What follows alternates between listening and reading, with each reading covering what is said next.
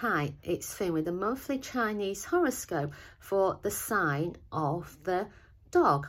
New year, new possibility, new ways for you to shine. As you step into the new year, you're going to be thinking about all things new. Remember, you're still the same you. Think about how the new things can make you the best or a better version of yourself.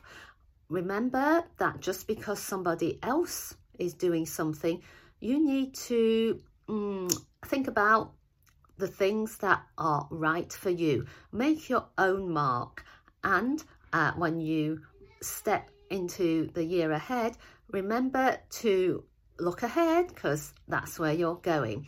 If you're enjoying our horoscopes, remember, subscribe and share, and thank you for tuning in to Feng Shui Foon.